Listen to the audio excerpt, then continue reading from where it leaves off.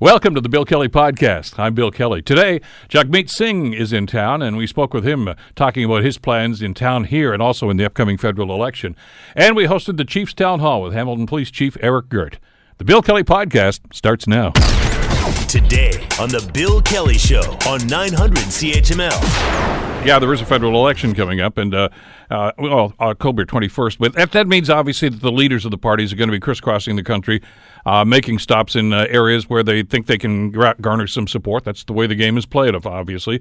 The writ has not been dropped yet, but that's anticipated it's going to be happening any day. We'll see about that. But to that point, the leader of the federal NDP, Jagmeet Singh, is in town today and joins us on the Bill Kelly Show here at CHML. Mr. Singh, thank you for the time. Glad you could join us today. Mr. Kelly, it's a pleasure. Let me ask you, Rihanna, first, I'd like to get your reaction to the story that we've been carrying here in the news this morning, and it's the Main Street Research poll that was done for iPolitics that essentially has the Liberals with a 4-point lead over the Conservatives, and the NDP falling to 4th place in this poll behind the Green Party, which is rather surprising to an awful lot of people. What's your reaction to that?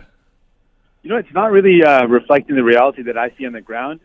People tell me every day how excited they are about our New Deal for People, the fact that we want to take on the governments in Ottawa, Liberal and Conservative, that continue to make life easier for the richest, and it makes their life harder. And so they're excited. We had over 800 people at a rally in Toronto. I was packed with people. We've had events all across the GTA, packed with people, lots of folks excited. So it doesn't match the reality that I see on the ground, that I hear from people on the ground. And more importantly for me, I mean, it's always going to be about the final poll. The only poll that really matters is that on October 21st. And that's, I think, the consensus among other people, too. Obviously, it's what happens there on that federal election. But the concern for, I guess, any political party at this point is going to be, do you have traction? Do you have momentum moving forward? And these polls seem to indicate that a lot of what's going on here, and frankly, you can probably say this to a certain extent about the other parties, too, the public doesn't seem to be gravitating to a lot of those messages as of yet. Well, I mean, I can only tell you what I experienced on the ground. We had an event in Brampton where we had over 1,200 people come out to a massive rally. I mean, we're pulling out big numbers, and to me, what it shows is that people are telling us, hey, we are worried about the state of affairs. We can't find housing. We are worried about our healthcare system. And we're saying we can actually fix that. We can invest in housing. We can build 500,000 new homes, and we can expand our healthcare system to include medication for all. That's going to significantly relieve the pressures on hospitals. When people have the medication to stay well, they don't end up in the emergency rooms. They don't end up in the hospital. These are some really concrete ways to respond to what people tell me are their biggest concerns. And I'm confident that more and more as you speak to people and they hear our solutions to the problems they face, they'll come to us. And they're already coming in big numbers. We're seeing massive turnouts at our events. Did we lose you? Well, I thought we just had a blip there. Let me ask you about the healthcare situation, because obviously that was paramount here in the province of Ontario, especially since we have elected a premier last year that promised to end what he calls hallway medicine. After a little more than a year, I don't see much progress. As a matter of fact, the situation seems to be getting worse. One of the things that we've talked about is being proactive with health care. I mean, once you're in the hospital, you're already sick or you need attention. We'd rather have more people that don't need that kind of help because they've looked after themselves in a proactive way. Part of that, of course, is a national pharmacare program. I know you're an advocate for that. The concern that a lot of people are raising about that, though, is, we just can't afford to do that right now. The money's just not there to pay for something like that. How do you respond to that? Well, I think that we can't afford not to do it. We had an independent report that pointed out that if we had a universal pharmacare program, it would actually save us $4 billion. And that's just direct cost of the medication itself. It doesn't factor in how much we would save. I'll give you one concrete example. I met an emergency room nurse who treated a young kid who came in because he couldn't breathe. He ended up doing the intervention, helped him breathe, and find out what happened to make him in that position. Turned out that he had a puffer, but he couldn't afford the $100 attachment that went onto the puffer that allowed the medication to spread into his lungs. That simple, small attachment that cost $100 was too expensive for the family, and it meant that he ended up in a hospital room costing thousands of dollars. That's things that we can avoid. That's a way that we can save money for our healthcare system, but also that kid shouldn't have to go to the emergency room because he couldn't afford a little attachment on the puffer. We would cover that, so that's a big savings. On top of that, we're not afraid to say this. We're going to ask the super wealthy, the people at the very top, to pay a little more, and it's going to help us fund our promise and our commitment. It can be done. It's a matter of choices, and we're going to make the right choices. One of the other, well, let's put it this way, common criticisms, I guess, and I know you've heard this in your political career, is that the NDP are an anti-business party, that they're going to tax, and that's bad for business. It's going to drive jobs away. Well, I would say, this program here is something that chambers of commerce across Canada have endorsed. There's chambers of commerce from BC and Ontario that have all said a universal pharmacare would actually save us money, and we know that's true. We know that it would save each employer on average about $600 per employee, so it's a massive savings for business. It's a competitive advantage because what it does is it says when you invest in Canada, not only is your healthcare included, but your medication is included, and that's one of the biggest costs when it comes to employee benefit packages.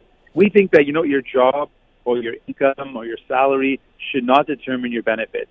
Everyone in our country should have access to the healthcare they need. If you need medication, you should take your health card, not your credit card. What message do you have for the business community to try to allay some of those concerns that an NDP government would be bad for business? Well, we believe business is important, but it should be done fairly. It shouldn't be a business where people aren't getting wages that are good enough to live a good life.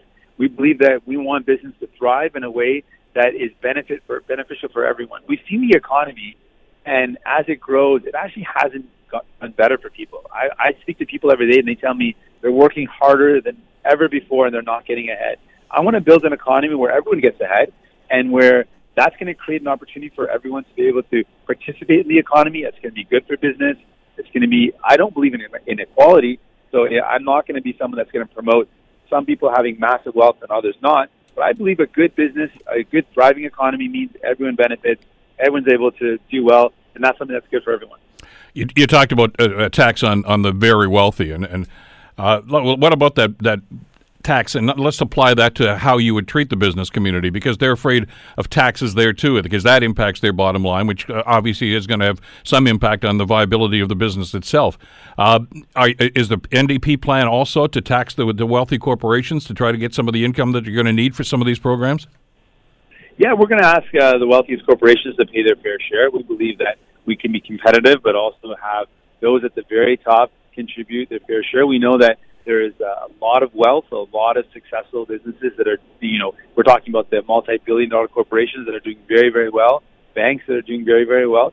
They should pay their fair share. They should be able to contribute to building a better society. There's a lot of reasons why people choose Canada as their home.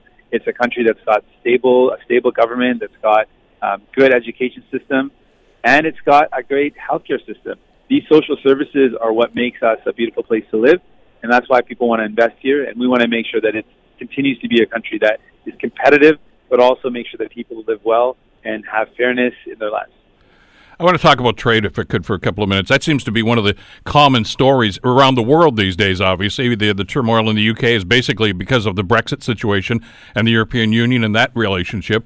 There's the Trans-Pacific Partnership. There's the possibility of trade with China. There's, of course, the much-talked-about new NAFTA deal that has yet to be ratified by neither the Parliament or the U.S. Congress. But trade is the story. Trade is part of commerce. The NDP has traditionally been looked at as a party that is protectionist and doesn't seek to build those international partnerships through trade. What would an NDP government do? Well, our focus would be on making sure we have trade agreements that allow our incredible workers, who are amongst the best in the world, to compete on a global scale. But right now, if our trade agreements don't create a level playing field, all that's going to happen is that manufacturing jobs are going to go to the lowest cost sector, and that's not good for Canadian workers. So instead of the recent NAFTA agreement, what my biggest problem is that it didn't put into place protections for workers or for the environment. So what it means is that while people here in Canada, workers here have to go through certain, have the benefits of certain workers' rights and have certain regulations when it comes to the environment, have to compete with other jurisdictions like Mexico, where there isn't the same protection for the environment, where there aren't the same wages. And it's going to be impossible for our amazing workers to compete.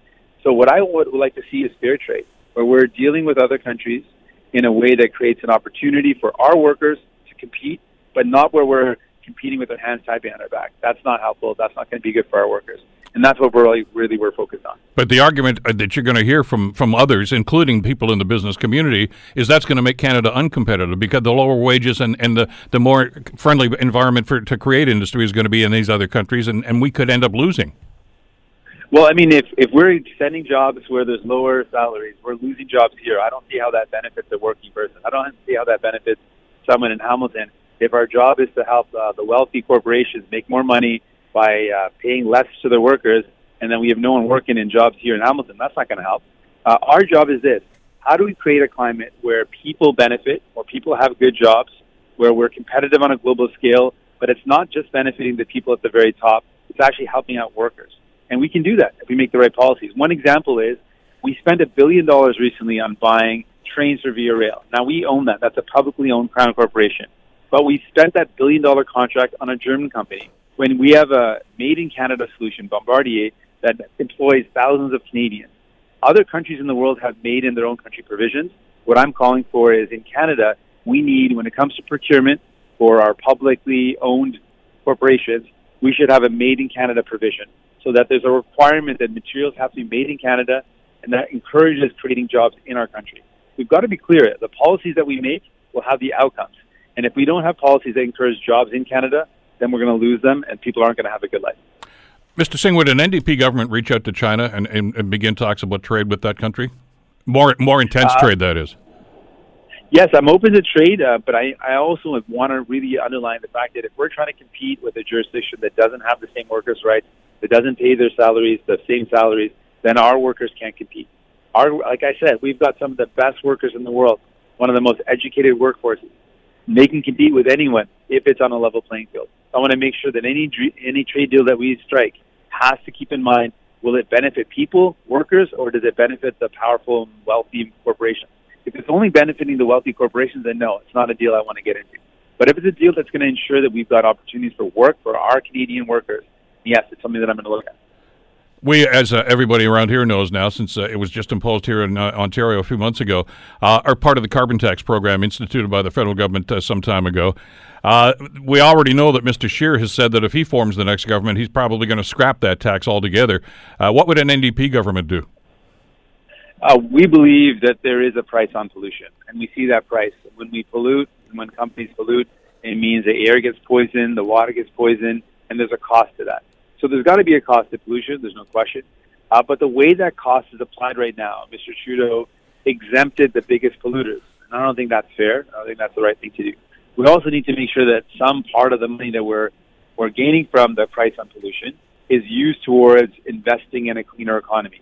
It means investing in public transportation, electrifying vehicles. It's invested in retrofitting homes. We've got to use the funds that we can get together to make people's lives better, reduce their costs, and reduce our emissions. There's got to be a price on pollution. It's just got to be done the right way. Right now, Mr. Trudeau's program is rigged in a way that benefits the people at the very top and is pressure for a lot of people. We want to make sure the system is fair. Would you scrap the program that's in existence right now, or just tinker with it? We would change it dramatically and make sure that it works better, so that it's not exempting the biggest polluters. So that we're using some part of the funds that are recovered to invest in programs that will actually make people's lives better, reduce emissions, and invest in public transit, do things that will actually improve people's lives. What about the rebate element of this, which is one of the selling features, obviously, that not just the federal government used, but the BC government some years ago when they instituted their program put in place as well. Would you maintain that program? Yes, the rebate program is a good program. It helps take the pressure off of families, and that is something that's actually very effective. What I wouldn't do is give rebates to the wealthiest, the people at the very top. And I think that's a problem that exists in the system. But the rebates to middle-class families, the rebates to lower-income families, that's actually a good program. What would the threshold be then? Because you've got to draw a line someplace. I mean, one of the things we're looking at is that there's a taxation system that acknowledges that those at the very top should have a different taxation. So similarly, the top income earners, they're the ones that millionaires shouldn't be getting a check. That's a pretty simple place to draw the line. So with that in mind, then, obviously there's a concern about a two-tier system. That's, in other words, the wealthy would not qualify for that, but they're still paying the tax. Absolutely. That's exactly how it has to be, the same way our taxation system works, that if you're really wealthy, you got to pay a little bit more. If you're really wealthy, you don't get rebates. I mean, that's a system that makes a lot of sense. I'm pretty sure if you ask most Canadians, they'd say, yeah. I mean, middle-class families should get a rebate because we're the ones that are not earning enough, and those at the very top, if you're making millions of dollars, for sure they shouldn't have the rebate. Well, you're in Hamilton today. Let's talk. I got a couple of minutes left here. I want to talk about the steel industry. There's been a great deal of concern about what's happening. Stelco, of course, is getting back on its feet, and that's great news, of course, for this community. ArcelorMittal Tofasco doing quite well at the same time. But there's still some concern about workforce and about conditions and about the longevity of the steel industry. Some are suggesting that the government needs to step in and offer incentives, which some are doing, obviously, with some of the money we've seen in the last little while, but protection for the Canadian steel industry in general, not just here for the Hamilton area. How do you feel about that? Oh, we for sure need to protect our steel industry. There's one massive concern that's been raised a lot of times. It's steel dumping, where low-cost steel, low-quality steel is dumped into Canada, and it drives down the cost of steel and also drives down the quality. It's unreliable, and it's very problematic. That's something that we can address at the federal level with better controls on our duties and our imports, making sure that we look out for steel that's being dumped. We also need to acknowledge that the tariffs that were in place for so long were quite damaging. We long called for those tariffs to be removed. It seems pretty absurd that Mr. Trudeau would have negotiated a trade agreement but allowed illegal tariffs to be imposed, and that was very problematic. And then, Mr. Kelly, what I was talking about, when we need to move towards a procurement program that encourages or incentivizes made in Canada, I mean that, and that's made in Canada steel and aluminum as well. If we have provisions where we use our public dollars, we're building infrastructure like bridges or roads, or we're investing in trains, there has to be a made in Canada provision. Many other countries have this. Germany has it. The U.S. has it. If we have made in our own country provision, it's going to ensure that there's an incentive for made in Canada steel and other products. It's going to build up a stronger manufacturing sector, and most importantly, make sure that Canadians have jobs. Mr. Singh, thank you so much for the time. I know you've got a busy schedule. We really appreciate you taking some time for us today. I'm sure we'll talk again between now and Election Day. Mr. Kelly, I'm sure we will. Thank you. Thank you. That's Jagmeet Singh, of course, the leader of the federal NDP party. And we will endeavor, as we have done in every election, municipal, federal, and provincial, to get the leaders of the parties here on the program to give you an opportunity as to what's going on. And we expect, as we say, the writ to be dropped in the, we already know the election day, but that just kind of ramps up the campaign into full gear with the major parties. But the poll today, the Main Street poll, is rather interesting, and that is that the NDP are falling to fourth place, behind the Green Party now. The Liberals with a 4-point lead over the Conservatives at the top of that heap. We'll see. You're listening to the Bill Kelly Show podcast on 900 CHML. The Chief's Town Hall is about to begin. Hamilton Chief of Police Eric Girt is with us here in studio for the entire hour. Morning, Chief. How are you doing today? Very good, Bill. Thanks for having me on. Listen, before we get to anything else, and I'm sure there's a wide range of things that we're going to talk about in the program today, I want to ask you about school bus safety and obviously the story that motivates this conversation was one that we carried on CHML yesterday about a school bus that was stopped, letting kids off. And, of course, I think we all know the protocol. The lights flash on the bus. The little alarm with the stop sign goes out there. Not one, but two people ran that. There was apparently one guy who was already stopped, and the second and third cars behind him actually pulled out and bam, right by the school. Thank God nobody was injured. Yeah. But you found them. Yes. By some tell the story. Yeah, this has been a perennial problem, as you know, and we just talked off air here for a little bit, and the kids kind of assume that nobody, is going to drive through, but we know they do. So, one thing, it'd be great for them to check before they step out, but it's not their concern. The concern is those drivers who feel that they are in such a hurry they need to go by, or just are ignorant of it. And if you think back to your driver's test, it was one of the first questions. I remember when I did mine, it talked all about school buses because of the potential. And this is a potential to kill a child. I don't think anybody wants to do that. But are they thinking about the consequences? Actually, no. So what is contemplated in the legislation, I don't think they're there yet, is they're going to revise the statute under the Highway Traffic Act that allows us, through video evidence, to proceed with charges against the registered owner. Part of the difficulty we have through the course of time is you get people who either get video or otherwise. It's the old when we're at police college, identity is always a fact and issue, which is true. So the Crowns have to prosecute those charges. They have to ensure that we properly identified the driver. It's contemplated. We may be a little premature in laying of those charges, and we'll see what happens with that. But our intent is to hold those drivers who do that accountable. And if the legislation changes to allow us to charge the registered owner of the vehicle, we're fully in support of that. In this particular instance, when somebody had a dash cam, so they identified that, they gave you that information, and you were able to track these people down. So that's why the charges were laid in a situation like that. But this is you can't plead ignorance here. I mean, everybody knows what the law is. Well, I don't think you can. And you've got, this chrome yellow bus, and they've researched this for years about what is most identifiable. The signs go down, and I get it. If the signs aren't out, it means the vehicle is traveling along as per normal. But as soon as that gate goes down, the sign comes out, it says stop, you got all the flashing lights, like, to your point. I don't really know what more you can do. Maybe set off fireworks to get somebody's attention to say, you need to stop. Anybody who's been in a situation like that where they have stopped, and thankfully they have 4 school buses in both directions, of course. I know that kids are supposed to look both ways before they cross, but they're usually so excited to get out of school and get back home and play with their friends. I see them oftentimes just run right across the road. Yeah. Because they've been told that everybody's supposed to stop, so they feel, okay, I'm safe. I don't need to look both ways. Yeah. And that's a problem. I mean, that's a discussion I think parents and teachers have to have with the kids at the same time. Just from a safety perspective, we had a few years back, it was Inspector Scott Raston actually introduced, called Pedestrians, and it was a British-based program, but they did things like, okay, if you're going to step out between vehicles, which is never recommended, you should cross at the crosswalk, here's what to do for personal safety, and so we were instructing kids on that. But it's hazardous because then you start to get people crossing in areas where there is decreased visibility, all the rest of it. So I think to your point, the education aspect is for those schools to do it, perhaps even the school bus companies, although I don't know whether they take that on as responsibility. But we want to keep the kids safe. And, people aren't going to stop sometimes, so why not avoid it if you can help it? What about monitoring? I know when this program started and about stopping both ways, I know you actually had officers on some of the buses at one point to try to make sure that people were adhering to the law. You can't, from a staffing standpoint, continue to do that, obviously. But is there some measure that you could be considered here so that we can monitor this? I mean, thankfully, somebody had a dash cam and was able to identify these people this time. Otherwise, who knows what could have happened. Yeah, and we've been running a school-based bus program for years. Sergeant Myra James introduced it when she was in the traffic office. And if we get the information, we will call up the registered owner and send a warning letter, explaining the consequences, the fines, all those things. So it's not that we've been dormant on this thing.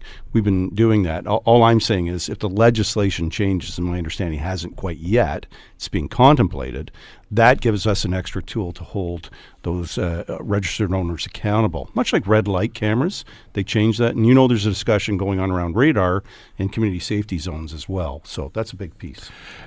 Have the chiefs of police made a position on this? Have they stated their position to the province? I don't know if they've come out with a formal statement. I do know that a couple of jurisdictions are running pilot programs, Niagara, York, where the bus companies are installing those videos kind of permanently as opposed to a dash cam in the appropriate places. So I'm really interested in the outcome of those, and then back to, the legislation. And I know we've got Claus Wagner researching that to make sure we are current, because sometimes with the rate of change in laws these days, it just happens and you go, oh, okay, they're going to do that. So I don't know formally, and I am on the OACP as a vice president. I'd certainly be speaking out in support of these. One other issue I want to cover before we go to your phone calls, 905-645-3221, star 9900. I know we had a brief conversation about this over the phone the other day, but you finally did organize a meeting with representatives of the LGBTQ community that took place. I'd like to get your read on that and what next steps might be. And also, well, we're going to continue the conversation, obviously, but the Sons of Odin showing up at City Hall this past weekend. There's a real concern about public safety, not just in the square, but in the downtown area right now. So let's mesh that into the conversation as well. Yeah, let's handle some discrete items. So first of all, to reestablish the relationship, which had waned, no doubt about it, through the course of history, through many of the community participants, and a number of them dealt with either Chief Mullen in part, Chief DeCare, and obviously we have a gap, and we're trying to reestablish that relationship. I think it's important. So if you're looking at the problem solving, and without naming the participant, one of them talked about the approach we had to take collectively for public sex in washrooms. And then you've got the complaint perspective from families attending, and Center Mall, for whatever reason, used to be a kind of an epicenter. So we worked collaboratively to say, okay, we understand that, and this may be not the best place to do it. And I understand that you've got consenting adults who do that, but it's in a public place. So there's kind of got to strike the balance there. It's different than the bathhouse. It's different than the other things that have gone on through the course of time. But my point is, if you can work collaboratively to meet both objectives, because the last thing we want to do too is cause additional harm to whoever's been involved in that activity. So we're working towards that. We have another meeting coming up. I think it's contemplated, but it'll be up to the group. It's contemplated there may be a large town hall meeting. It's in the works. And, without speaking, because, it's not mine to say, it's a collective effort. So I'm still waiting for the feedback of the second meeting. We're going to discuss and do an overview of the themes that emerged at the first meeting. I think, to respect to the committee, that the committee has to do that work. I did talk to a couple of the members that attended that meeting the next day, and you heard some of their comments on that, and they, frankly, the consensus is, and I'll just paraphrase this, is they didn't feel comfortable at that meeting. They didn't feel as if everybody was being forthcoming and open about this sort of thing, and they felt a little intimidated. I didn't get that sense because we had people tell their own personal stories, quite frankly, which I applaud that they would be willing, one, to come, two, to participate, and three, there's a range of opinions around that room. Without getting into anything that'd be divisive, there are a range of opinions. There's a range of approaches, and we need to listen to the collective voice on the whole piece. I get that. From the accountability aspect, which we talked about, quite frankly, I have many methods of accountability in policing. We have a complaint that's ongoing and being investigated. We have contemplated by the board doing certain things. We have the criminal process where the accountability is before the courts with a judicial or a judge who will, adjudicate on it. And, if we're going to talk about kind of the Constitution and the Supreme Court law, at the end of the day, it is the courts that decide these things. It is the legislators that construct the statutes. Our job is to enforce the law in a thoughtful way, and it's not just reading the act on its own. It's looking at those Supreme Court decisions through the course of time. So I think it's instructive, and I've brought the code with me in terms of Section 2, and it's a fundamental freedom, talking about what those fundamental freedoms are. So, can I talk about that now, but it's a much larger discourse, I think. All right, one of the other roles and responsibilities, though, is to keep the peace. Correct. And there are those that are suggesting that you could do a better job on those Saturday morning rallies at City Hall. The confrontations, the intimidation that some people are feeling right now is not the kind of atmosphere that they want in their community.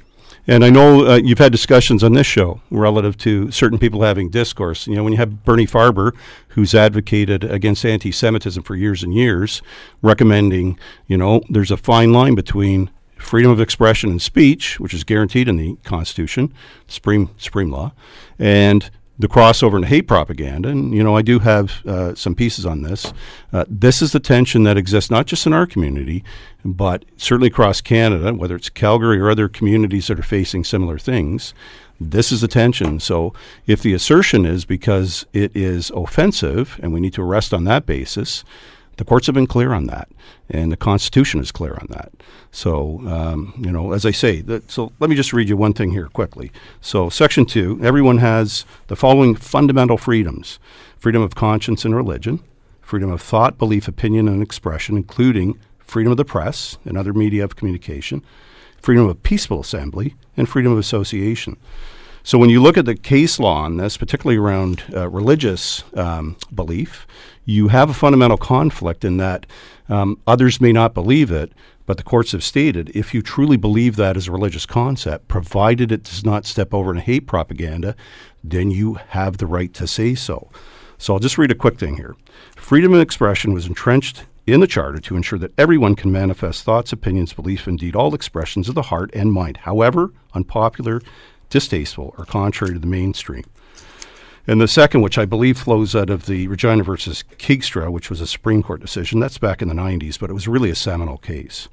The term expression embraces all content of expression, irrespective of the particular meaning or message sought to be conveyed, and no matter how invidious or obnoxious the message. While the court has held that expression which is communicated in a physically violent form may not be protected, communications such as hate propaganda cannot be considered as violence, nor as analogous to violence, so as to fall outside the protection of the subsection. seems to be an odd expression, but the courts, and again, it's a Supreme Court decision speaking to a Constitution provision as a fundamental freedom. So the courts have dictated that if it does not broach into that area of hate propaganda, and that's covered by those sections specifically, then people are entitled to that freedom of expression. So things that state, against, they don't believe in the political position. There are certain religious positions that are in religious ideology that fundamentally conflict, and they're saying, provided the person, and there's prescriptions around the religious belief and so on. So this is a very fine line between freedom of expression. And who makes that decision? The officer at the scene? Well, they have to be guided by the law. So regardless of my opinion on it. Because I don't say I know the law, but I mean, we all think I understand those precepts. That's fine. And I think, when that was conjured up, people, but Speaker's Corner in London, somebody standing up there and spouting off whatever their belief is, and they get 15 minutes or half an hour or something, and people usually just walk by and don't pay any attention. Some stop and listen for a couple of minutes. But this is different. This is at the point of confrontational. And I think the concern that I'm hearing from a number of people in that community is that, look at, when somebody's got their finger in my face and they've got or homophobic signs or placards or whatever the case might be, that's gone beyond free speech. That's intimidation. Well, that's what the courts have spoken to, and that's why, it's not my determination. I'm guided by the courts. My first obligation as chief, if you look at my oath of office, is to uphold the Constitution. The second is around keeping the peace. So I'm just saying it's not a trite thing. It's not a inconvenient thing. I'm obligated to uphold the Constitution. I don't determine the Constitution. Okay, I know. Nor do I determine the case law from the Supreme Court of Canada. I am guided by it. If you're going to have change in the process, and we've seen some of that change. For example, we've had recent amendments to the Criminal Code that have finally removed anal intercourse as a prohibited activity. Finally. And that's after years and years of petitioning. So when you have consenting adults who engaged, it was fine. If you have conditions where you've got a youth involved or other thing, that's a whole other ball of wax. But on the code for years was this particular offense. Now, obviously, with the change in times, hasn't been enforced, and for good reason. I'm just saying, you've got this fundamental tension between belief systems. I mean, I just look to, yes, it's in our community, but look to the other communities that are dealing with similar issues. So if the precept is, I wade in and make arrests on the basis of freedom of expression, it's probably not going to stand up. If I wade in because there's specific criminal threats, being assaults, threats, if there's a hate counterpart, that's considered on disposition by the courts. And we saw it most recently this week in a decision where it was determined a hate crime on the bus with the assault of the 73-year-old bus driver. We have enforced that legislation when we can do so. Like, again, it's not an out. I'm just saying I have to be guided by that law I think we understand that. Right. The concern that keeps getting raised, though, is feeling safe in public safety. And I understand where you're coming from. That's the law. And we know the criminal code has been changed right now. Homosexuality used to be against the law. We know that. So that's changed. That's great. And I know there are people that don't agree with that, and people that have a concern for that and a problem with that because for religious, moral, or just plain reasons that nobody understands. But do they have the right to intimidate people? No, an intimidation, if you're looking at, there's specific conditions to meet on intimidation as well. So if you're stating your position in a forthright manner, and they talk about breach of the peace again. For unlawful assembly to reach a breach of the peace, it has to be tumultuous.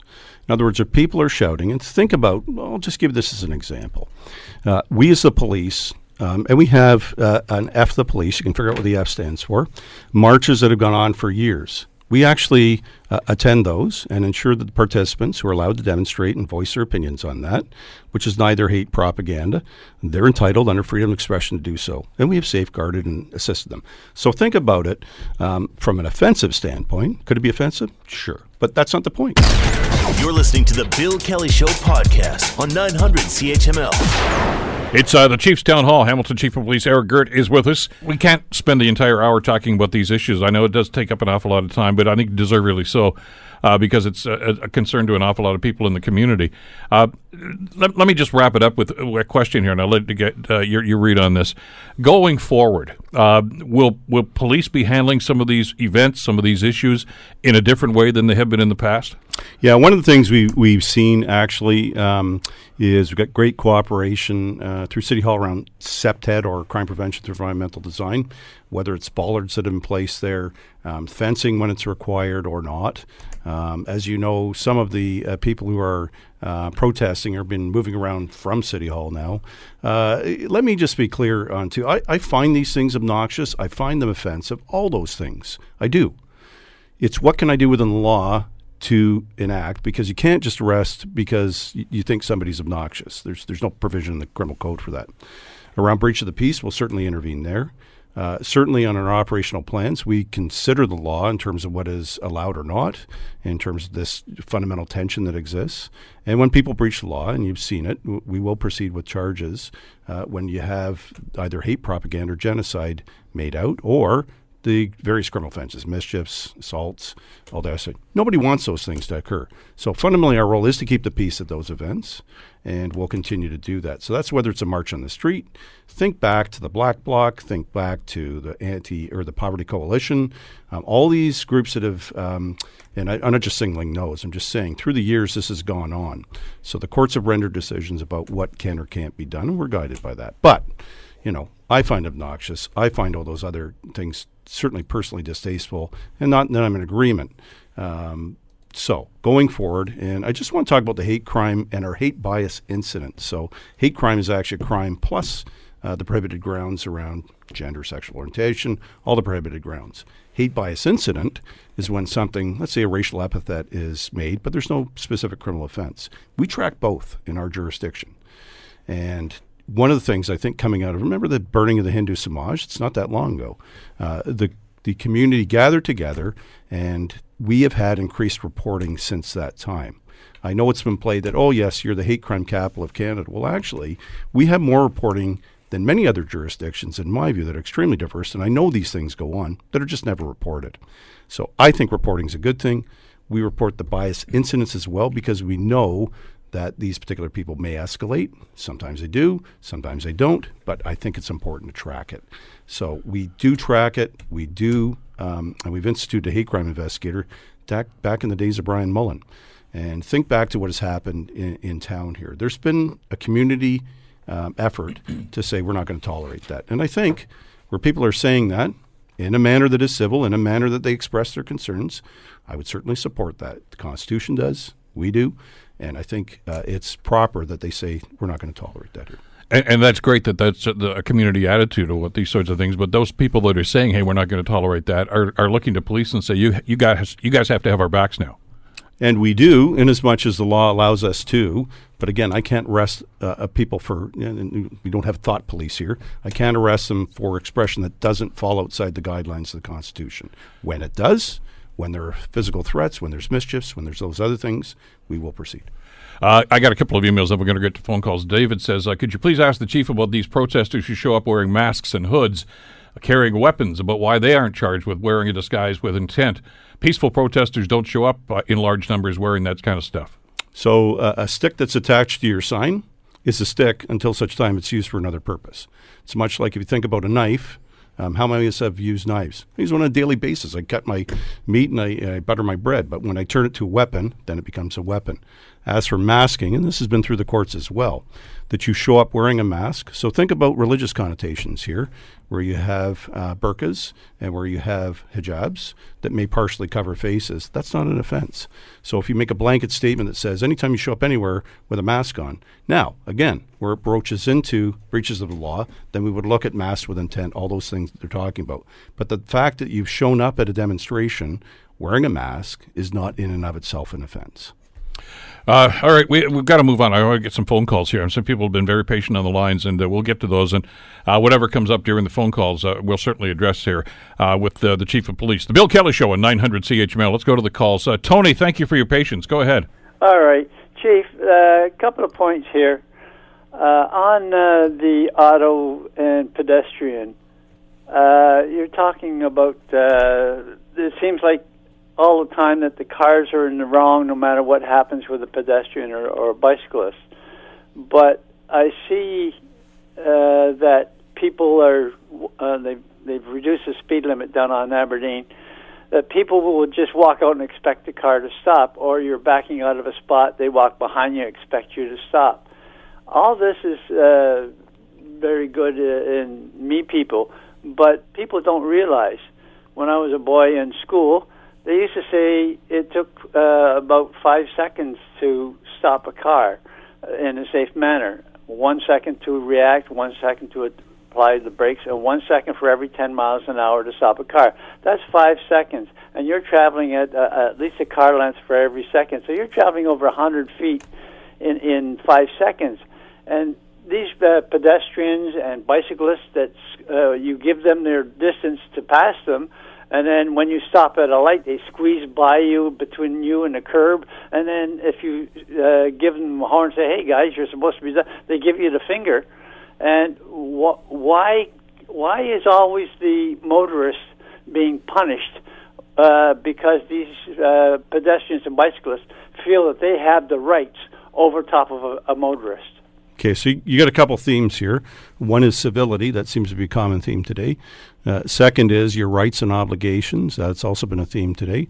When you talk about just safety, to walk behind a vehicle that's backing up, it's just not like you could be right, but if you're underneath the wheels, it doesn't really help. You're dead right. Or could be. The second piece, we look at all the traffic accidents in the city. There actually have been pedestrians charged with offenses, cyclists charged with offenses. If you've actually run into the side of a vehicle, it's actually the pedestrian that's at fault. To your point about, just the safety aspect, stepping out and thinking you're entitled, you're not just as a pedestrian. And, again, you might think you're right, but if you're struck by a car, I don't want to be right and hit by a car. There's that safety aspect. But certainly there's not a blanket approach to how we investigate those accidents. And actually sometimes the cyclists or pedestrians think, yeah, but I'm the pedestrian. Yes, but you either did something that was prohibited or you were actually the cause of the accident, then you're held to account for that. And those have been contested in the courts and we've had decisions. So you raised some really good points around safety, personal safety, keeping in mind what the driver has to do in terms of reaction time, and your own rights and obligations, both as a pedestrian, a cyclist, or a driver. Your own safety is your responsibility. Yeah. Yep. Yeah. Tony, great call. Thanks so much for this. Right. Okay, I remember a driving instructor many, many years ago when I was going through that process said, anticipate that they're going to do something wrong. Just, be on the lookout for it. Don't think, well, that law says that guy's stop at that stop sign. What if he doesn't? I mean, he's not saying, don't be afraid, but always consider that somebody might do something wrong and always be ready to respond and react. Which means, by the way, don't text and drive. Yes. Probably my favorite is left turn signals on and they turn right. Yeah. And you go, we should never expect that. Well, it might be a possibility. They think they've got the right signal on, but they don't. 905-645-3221, star 9900 for our Chief of Police, Eric Girt. This is the Bill Kelly Show at 900 CHML. Alvin, you're next in the program. Welcome to the show. Thank you. By the way, I have an excellent driving record.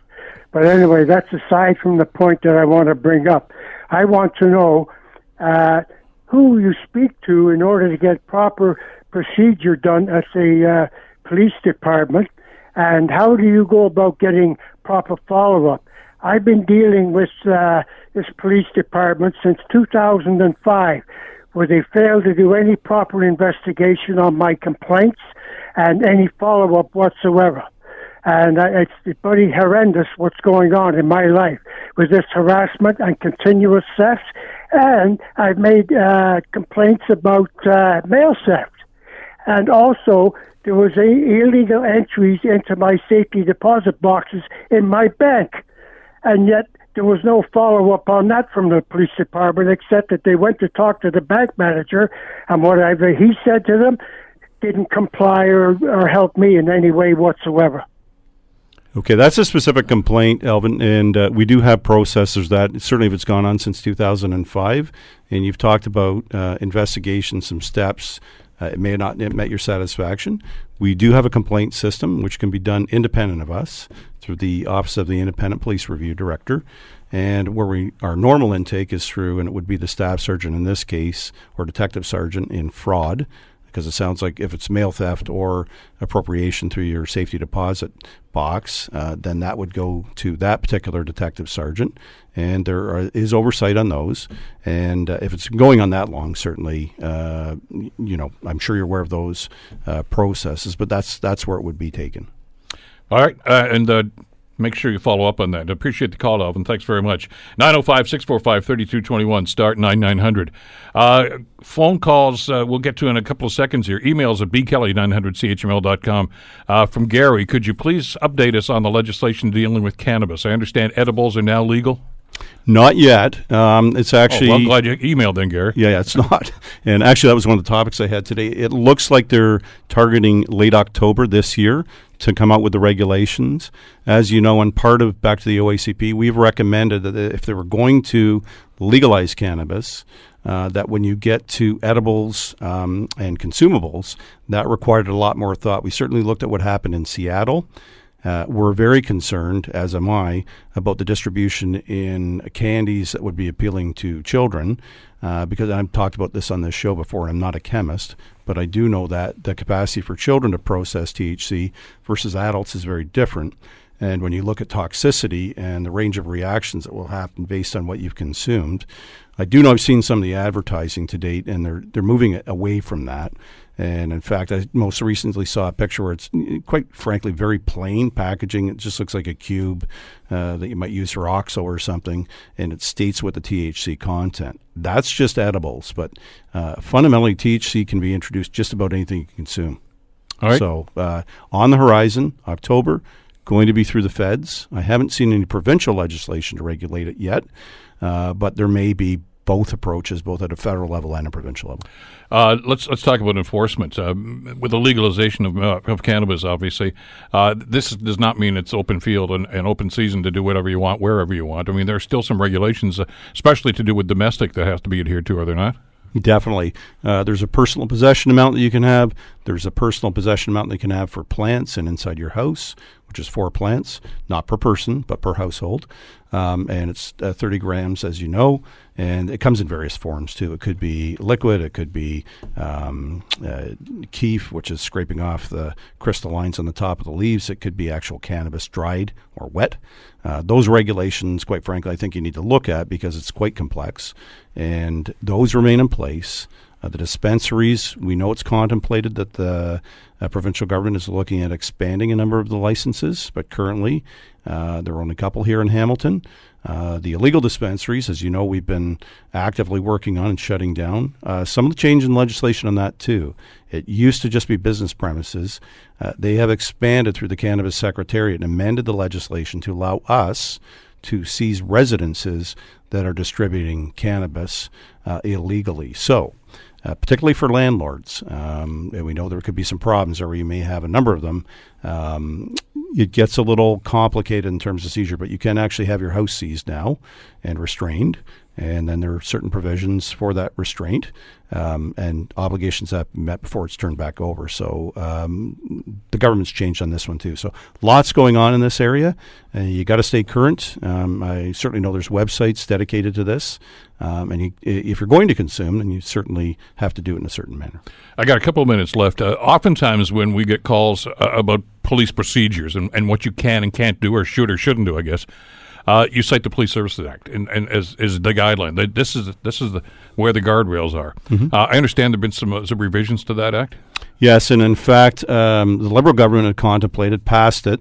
There was a portion that actually around community and safety well-being that was received royal assent and was put into place.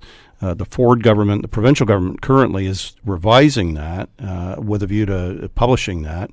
And then it's the regulations, the actual workings of it. We are now meeting with a number of groups, not just the OACP, the Ontario Association of Chiefs of Police, AMO, City of Toronto, on and on it goes, at a table to convene to look at the regulations, what they may look like, everything from governance of boards to oversight to specific regulations, to adequacy. It's quite comprehensive, and we're involved, and really appreciate being involved in that and invited to the table in those discussions. That will come out through the provincial government, through the Solicitor General, and don't really know the timeline. It's targeted for 2020. I don't know if it'll take longer. I'm certainly not going to speak for the government on that piece, but it's in the works. One of the more contentious items was police oversight. The previous system, some people thought was just too complicated, took way too much time. Is there any attempt to try to improve that?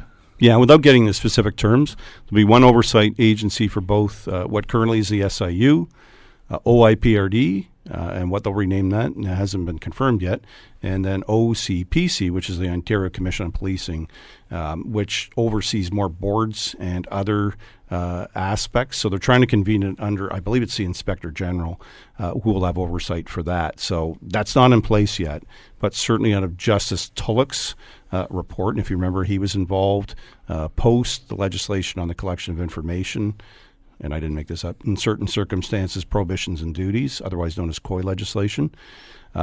He then was tasked by the government, the Liberal government, with looking at the oversight agencies and reporting back to the government, which he did. And as you know, the OECP has supported a lot of the recommendations that Justice Tulloch brought back. Well, because the biggest concern is when there is a complaint that is lodged, the time that it takes to actually go through one of these investigations is not fair to the officer who might be named. It's not fair to the people bringing it forward. It's not fair to anybody, really.